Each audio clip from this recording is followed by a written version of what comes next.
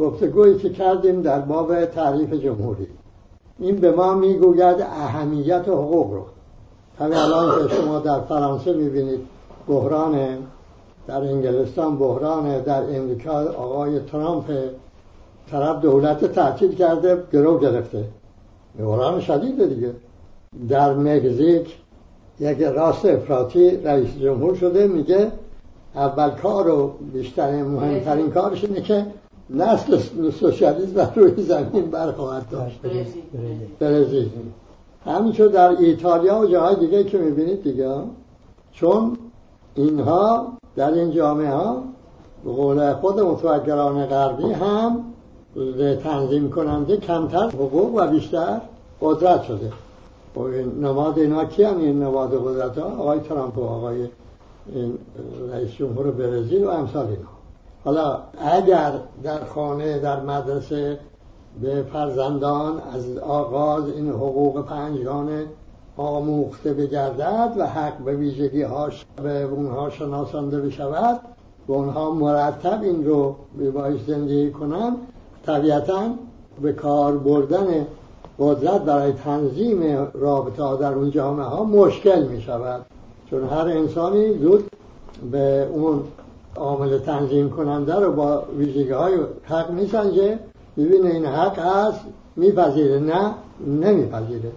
ما در گفتگو از ویژگی های حق یک چند رو شماره کرده بودیم، 7 تا رو شماره کرده بودیم در تعریف این ویژگی ها و حالا از 8می شروع میکنیم.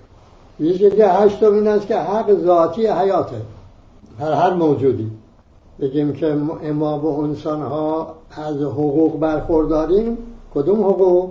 حقوقی که ذاتی حیات ما باشه، به این معنا که اگر ما بهش عمل بکنیم زندگی ما کاملتره، نکنیم ناقصتره.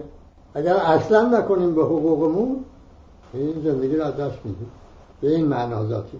خب آیا این سخن که حقوق انسان رو ما انسان ها وضع کرده ایم، در غرب اینجور جامعه شناسان و بعضی فیلسوفان اینجور ادعا دارن، این سخن صحیح است؟ نه.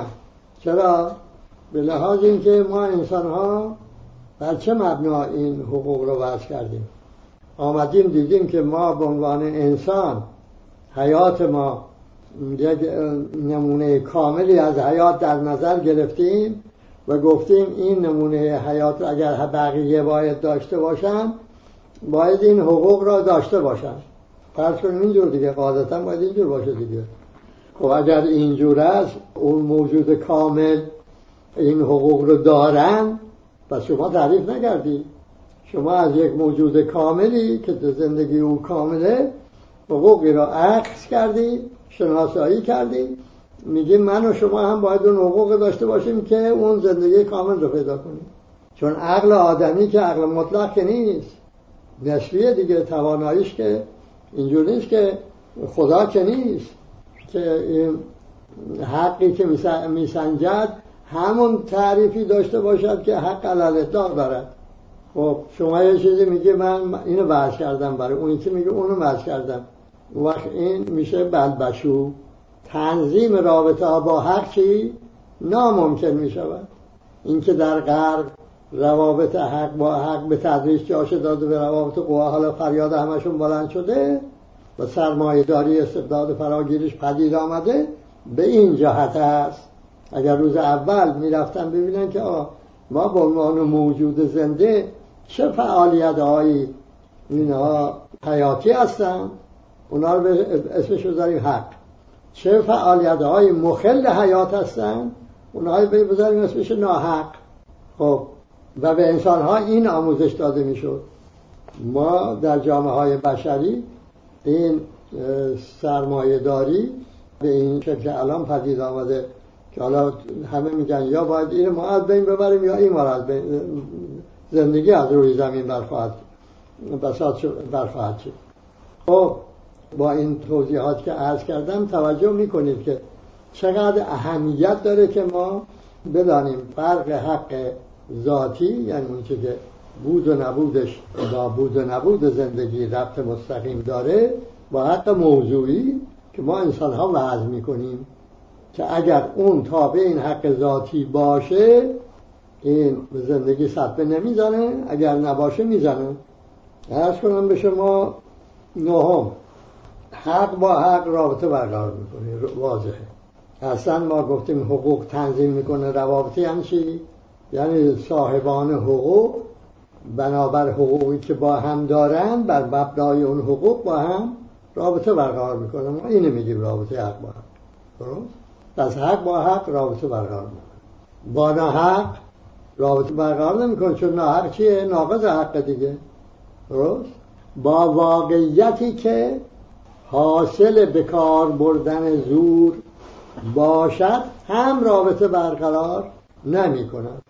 ولایت مطلقه فقیه اگر فرض کنیم برقرار شد، چون این به خودش میگه من اختیار به کار بردن زور رو دارم، اعمال قدرت رو دارم در جان و مال و ناموس همه اونهایی که تحت این ولایت هستن. و این زور توشه، این با حق جمع نمیشود، برای که ناقض حقه. برای غیر ممکن اینو خدا مقرر کرده باشه. نمیشه هم از یه طرف ما انسانها رو آفریده و دارای حقوق ذاتی، از اون طرف یک قولی به اسم ولایت مطلقه بر ما گمارده که به این حقوق عمل نکنیم و تحت اون زور عمل کنیم. یه تناقض خیلی گنده‌ایه. پس این جعل دروغ حق با ناحق جمع نمی شود. با واقعیتی که زور در او جزی از او باشد هم جمع نمی شود. حالا شما میگه خب این مثلا یک کسی دیگری رو کشت، خب معلوم این ناحقه، بله، اما یک کسی در مقام دفاع این کار کرد، خب قتل دیگه، دفاع از جانم اینم حقه. این با او چجوری جمع میشه؟ میگه جمع نمیشه. خب این چیکارش کنیم؟ میگیم که این مقصره. شما این که میگم توجه بکنید، که در جامعه ها حیات اهمیت داره، برای اینکه کسی اثبات کنه که در مقام دفاع از خود و جانش واقعا به خطر بوده و عمل کرده، قاضی گفت مو رو از ماس میکشه. اینجور نمیگذاره که هر که به ادعا کنه که به ادعا کرده دیگه. میگه من در مقام دفاع بودم. کی میگه من در مقام دفاع نبودم و عمدن دیگری رو کشتم؟ هیچ کس. پس قاضی میباید تمام به اصطلاح دانش و فنی که هست برای شناسایی واقعیت به کار ببرد تا احراز کنه که واقعا این در مقام دفاع از حق حیات خودش بوده. اگر این واقعا اینجور شد که کسی در مقام دفاع از حق خود این مرتکب قتل شد، طرف میخواد رو بکشه، در مقام دفاع از خود او رو کشته، خب این حق با قتل گفتیم زور توشه دیگه، چجوری جمع میشه؟ دقیق باشید، جمع نمیشه. به لحاظ اینکه اون دفاع از خود اون قاضی این مبنا قرار میده دیگه، نمیگه این با او جمع شد، میگوید این برای خنثی کردن اون زوری که او به کار میبرد در برای کشتن این که از خودش دفاع کرده، این زور به کار برده شد. این زوری که با اون مقابله میکنه ربطی به حق ندارد. شد حق انسان زنده با حق انسان زنده جمع می شود، هر دو زنده، ولی حق انسان زنده با به کار بردن زور جمع نمی شود. این برای اینکه خوب توجه بکنید که به نام حق نمیشه آسان خودتون اجازه ندید که بگید که آقا ما چیکار کنم، آقا اون داشت میگه من ناچار شدم. نه، خیلی خیلی اولا واکنش شدن این خلاف حقه.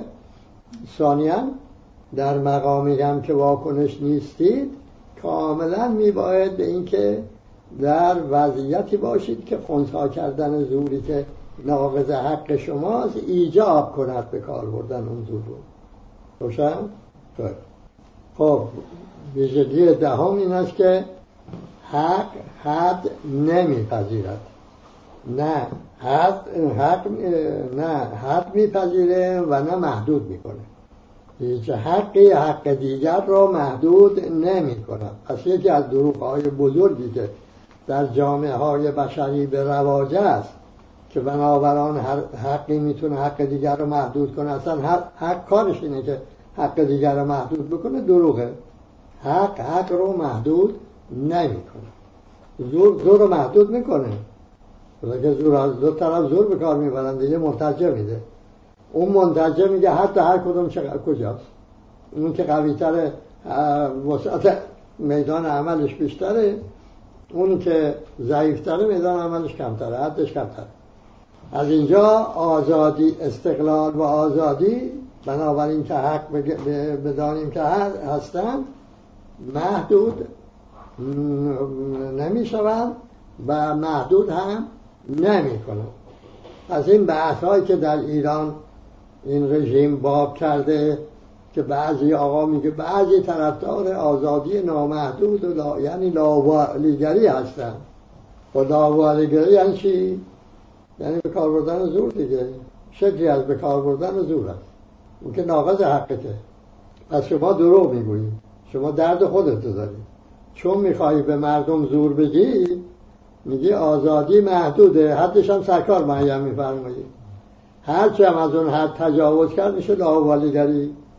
حالا که اگر انسان دریابد که حق محدود نیست و محدود هم نمیشود، بنابراین زور، اون ویژگی‌های قبلیش هم که توجه کردی که زور ترکیب حق وجود ندارد، طبیعتاً لاوالیگری رو آزادی نمیداند.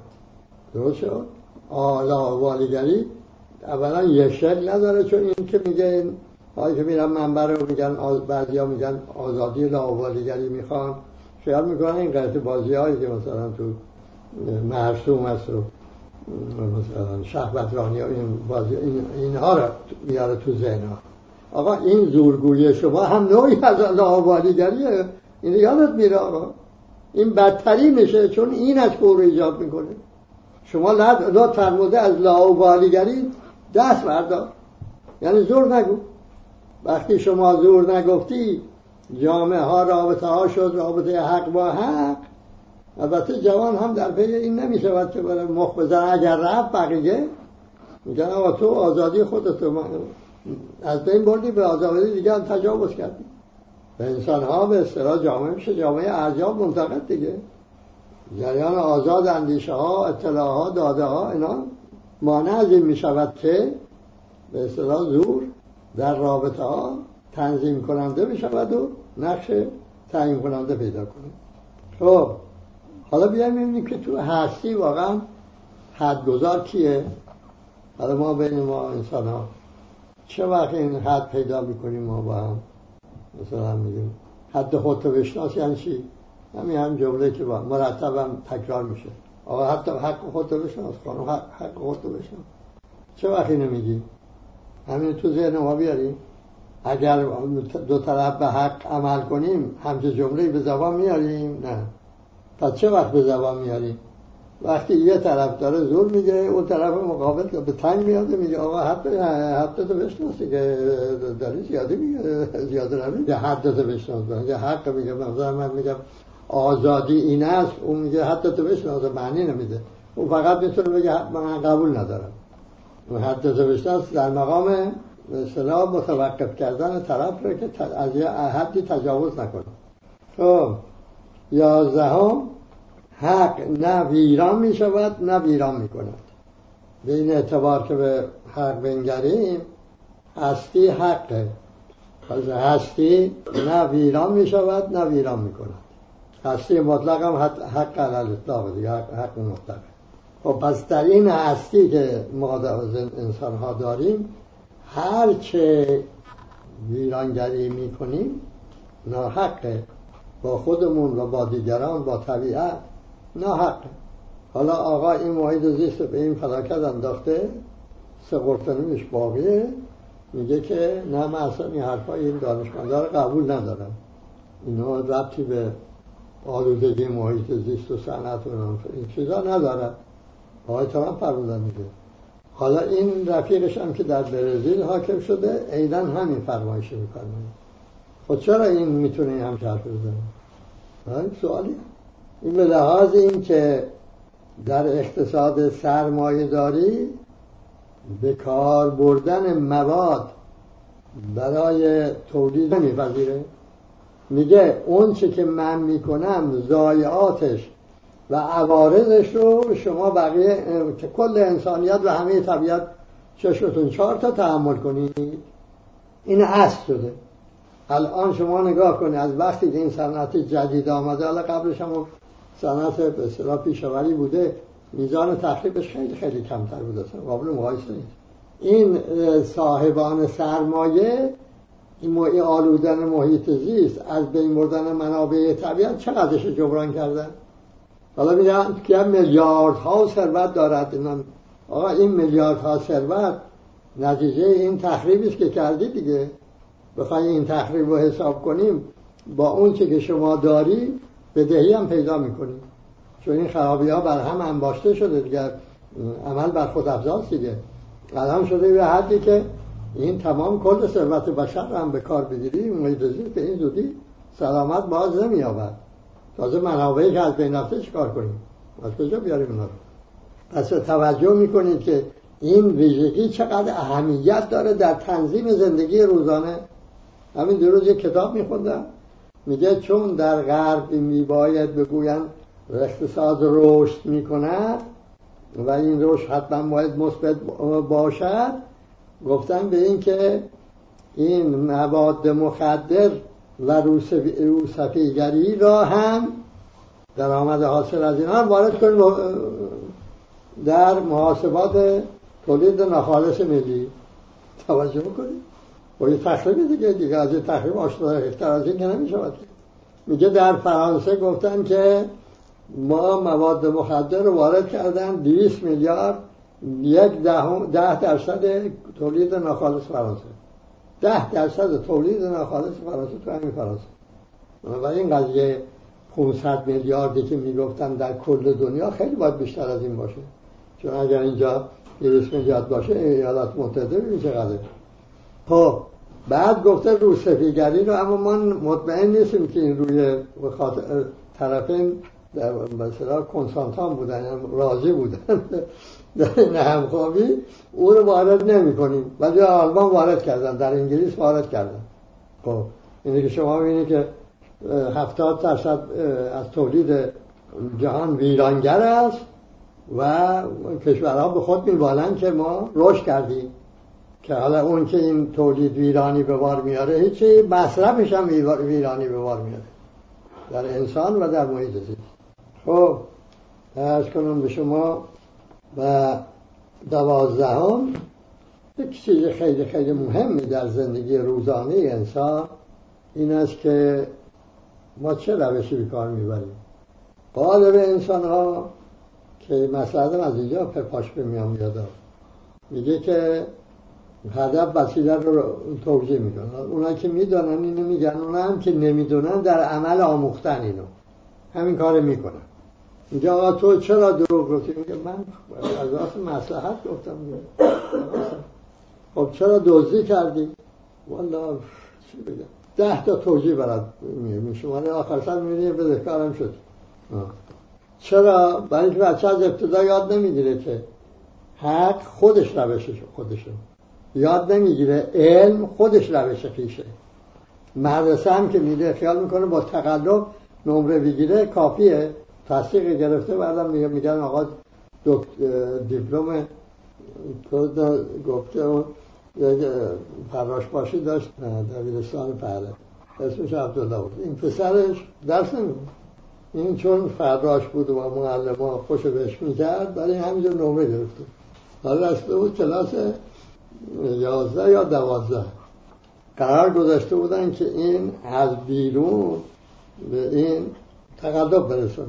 و اینم که الفبای فرنگی یاد نگرفته بود که در ریاضی ایکس به علاوه ایگرف میشود فلان بلد نبود. اینو به فارسی براش نوشته بودن، اینا همینم به فارسی نوشته بود داده بود دست معلم روزانه. حالا از ابتدا اگر این آموخته بود که نه روش تقلب روش عالم شدن نیست، روش خود تخریب کردن است، خب کمتر این روش به کار می رفت در جامعه ها.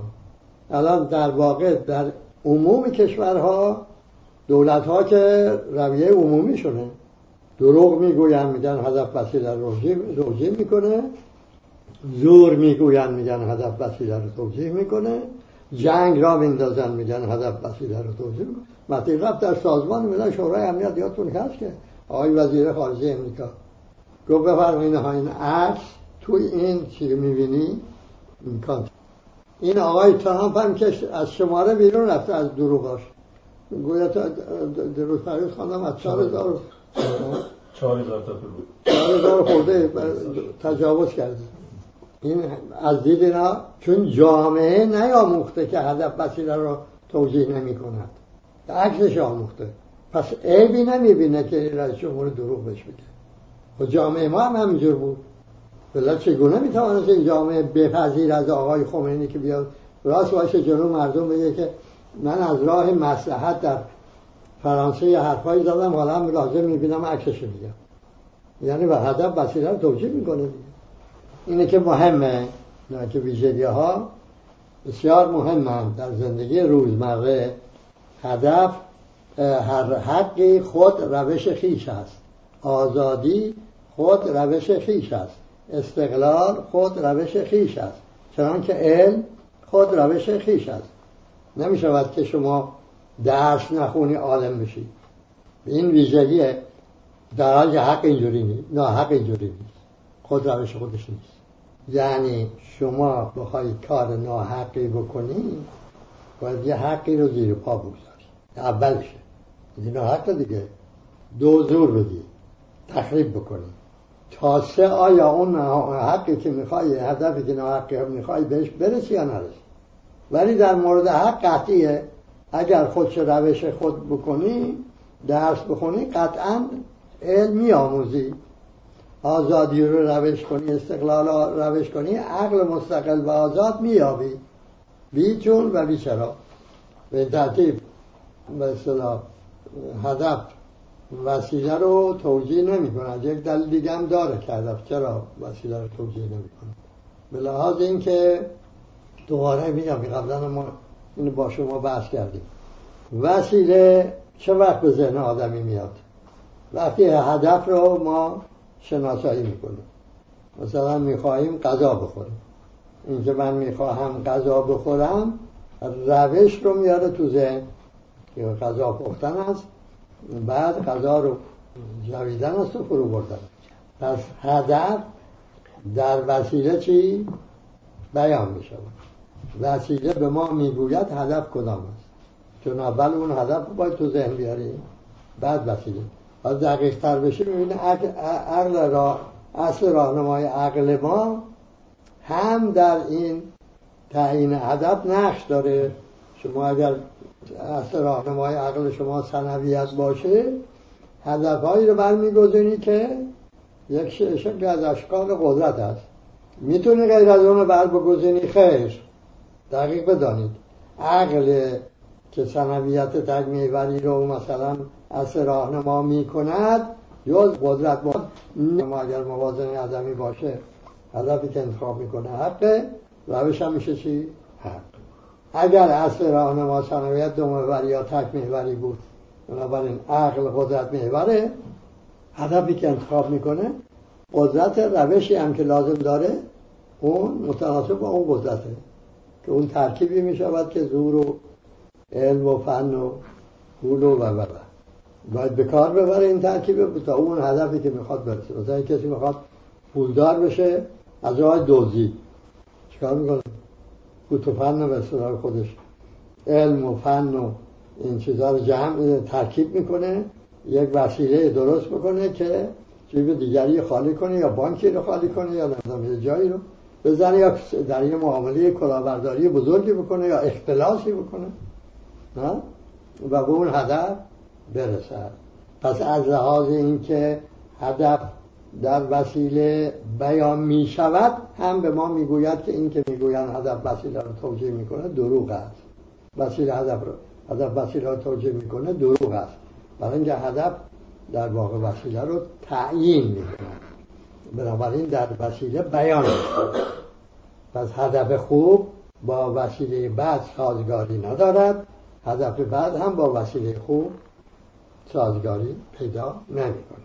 شما نمیکنید عمل به حق بکنید و جیب دیگری رو با حق عمل به حق خالی کنید.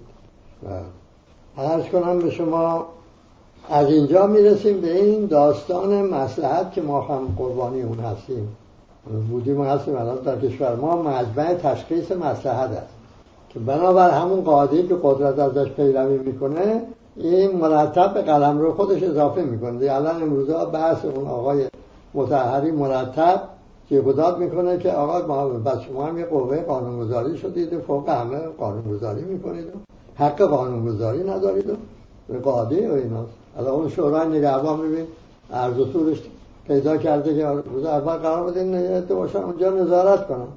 همین دستگاه آقای ولایت مطلقه رو تماشا کن. روز اول گفتن که تو مجلس خبرگان که بحث بود گفتن این مقام 1 دینار بار بودجه برای دولت نداره. نظارتش ایشون میکنه، خرجش هم خودش، نه دفتر داره نه هیچ. حالا بفرمایید 1 قلم 10,000 قوه نظامی تحت امر این آقاست.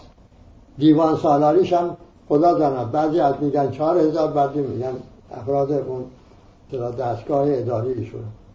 حالا اینقدر جل گشاد شده که این آقای مثلا رئیس دفترش رفته در قم گفته که ایشون گفته اگر من مسئله امنیت نبود اتومبیل پیکان سوار می شدم. هر 3 ماه یه دفعه خرج بنزین و استهلاک ماشین ها رو ایشون میده. آدم کذاب. این آقا از کجا میاره این خرج میده؟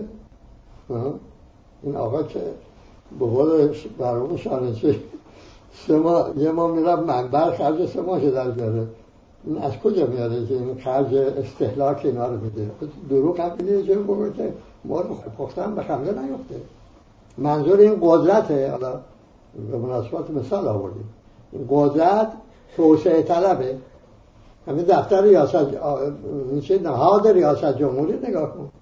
ما ریاست جمهوری ما رو تماشا کنیم و حالا رو تماشا کنیم با این بودجه که داره عرض و طولی که پیدا کرده. خب اینها که عرض شد و اینکه توجه بکنی که ویژگی 13 چقدر اهمیت داره این مسئله. حالا همه اینا رو که بگی میگن اسمش به نام مصلحت، هیچ نمیگن به نام حق. اینجور بیاد مصلحت اینجور اقتضا میکند که خب مصلحت که سنجیده قدرت میسنجه، بر ضد چی میسنجه؟ برای که جای چی رو بگیره میسنجه؟ جای حق رو بگیره. اگه بخواست به حق عمل کنه میگه مصلحت نه. خب من اگر این رو اون وقتی که آقای خمینی به راه مصلحت میرفتم اون وقت این علم رو میداشتم ببین چقدر تفاوت قضیه میکرد. همین ویژگی رو اگر میدانستم. این مال اون تجربه است. اونجاست که من خود رو نقد کردم. از زمانی که نقد شروع کردم و دیگه گفتم تن به مصلحت نمیدهم که دو کارنامه معلومه چه زمان کسی دقت بکنه معلومه از چه زمانی این رویه عمل به مصلحت تغییر یافته. مال اون نقد اون وقته. ولی اونجا بود که من متوجه شدم من هر تسلیم به قدرت آقای خمینی رو با نام مصلحت خود توجیه میکنم و تسلیم میشم و نباید این کار میکردم. و وقتی این نقد انجام دادم دیگه گفتم نه. و اون نسل بود که این آقا رو به اصطلاح همراه کرد به اون سران حزب جمهوری در کودتا. اینی که توجه بکنید هر مصلحتی رو اگر به حق عمل باشه بکنید، تکلیف عمل به حق باشه صحیحه. اما اگر تکلیف بیرون حق باشه، مصلحت بیرون حق باشه، فرمایش قدرته، نباید بهش عمل کرد. خود ما هم ببینیم هر وقت میخوایم که به حق عمل نکنیم میریم دنبال مصلحت.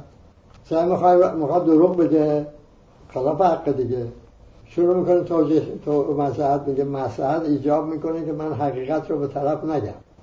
بیماریش مثلا میگه بیماری داره، اگر بگم ممکنه حالش خیلی بد بشه، پس مصلحت این است که نگم.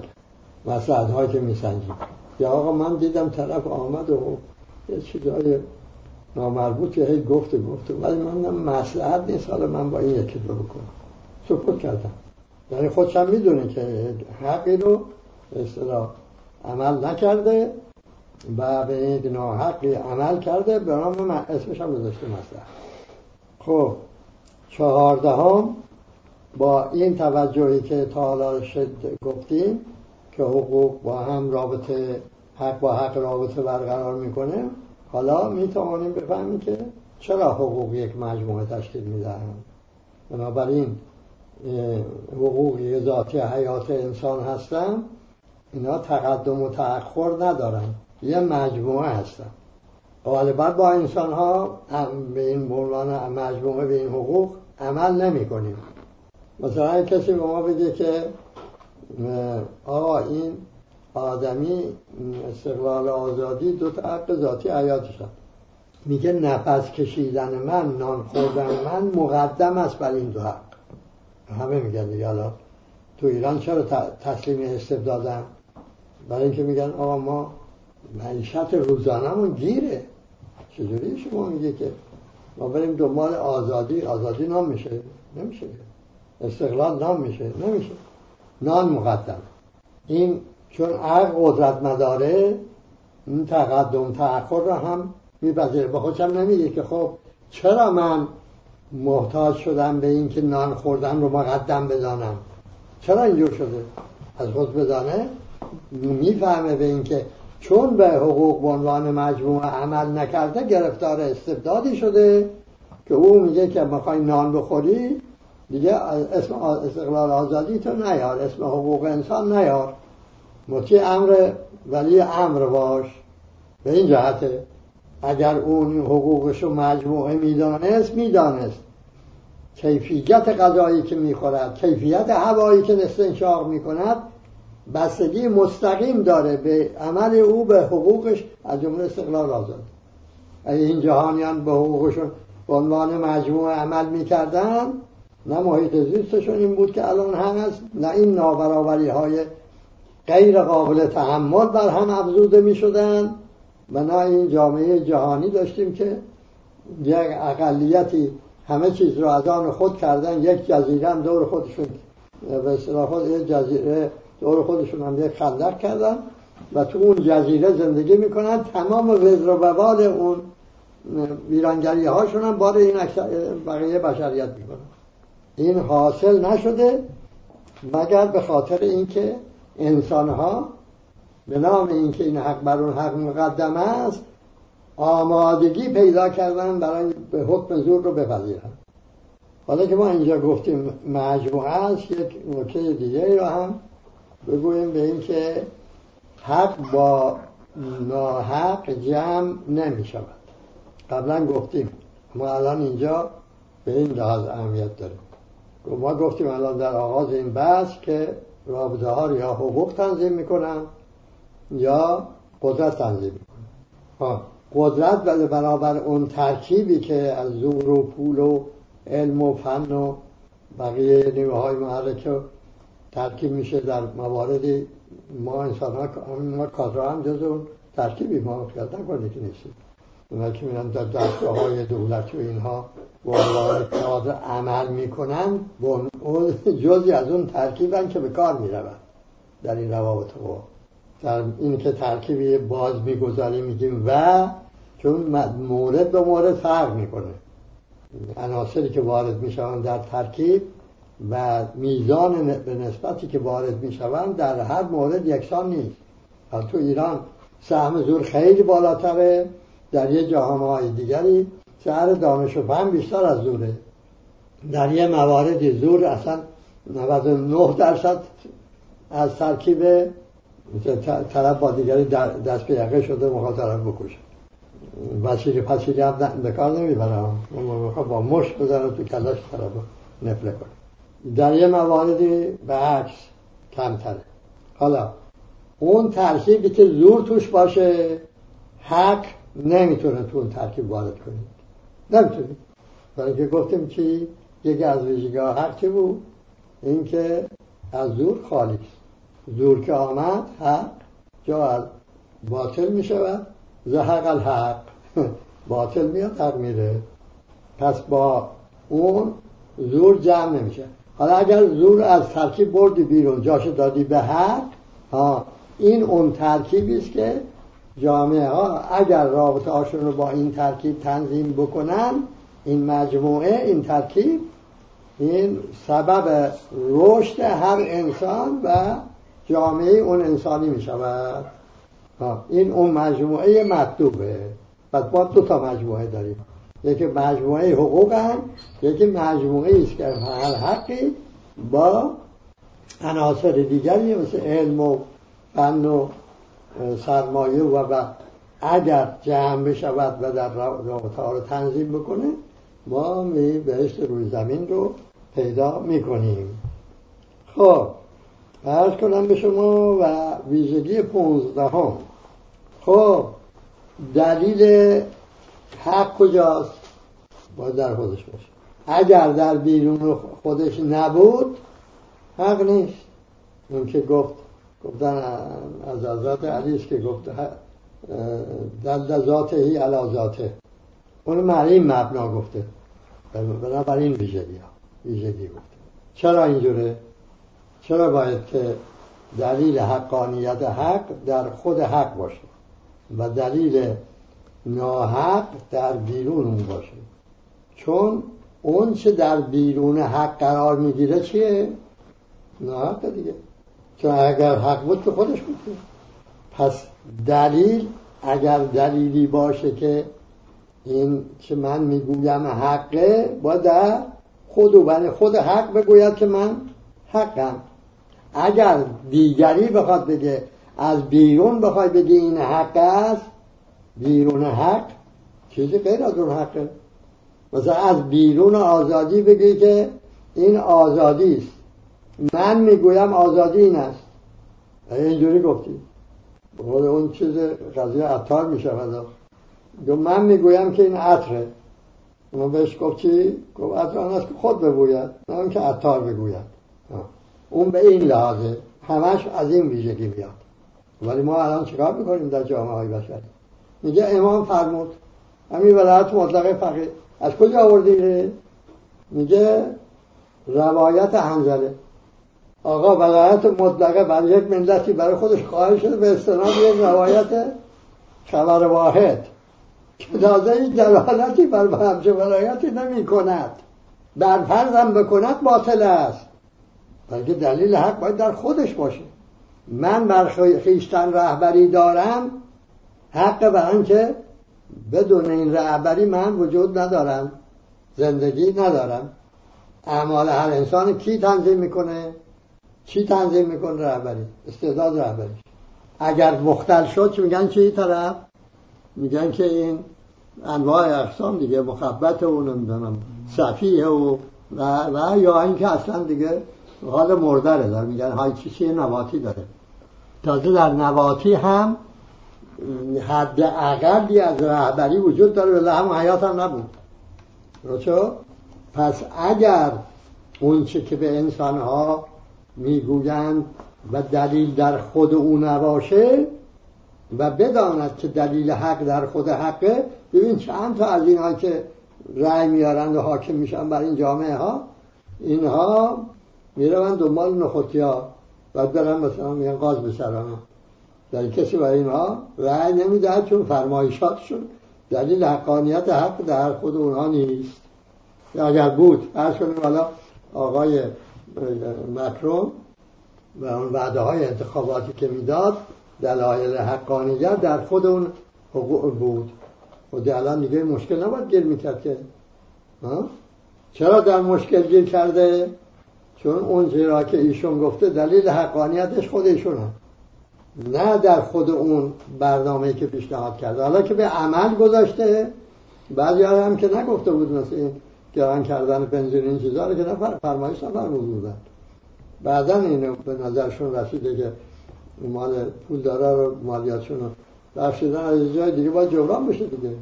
خب این حالا آمدن مردم میگن آقا این فرمایش شما، میگن که با این کارایی که داره میشه حق نیست، اعتراض میکنن.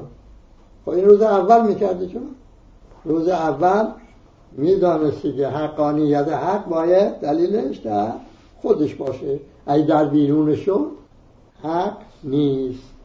و این هم ویژگی 15 حالا ما در گفتگوی بعدی ویژگی‌های دیگر حق رو هم شناسایی خواهیم کرد.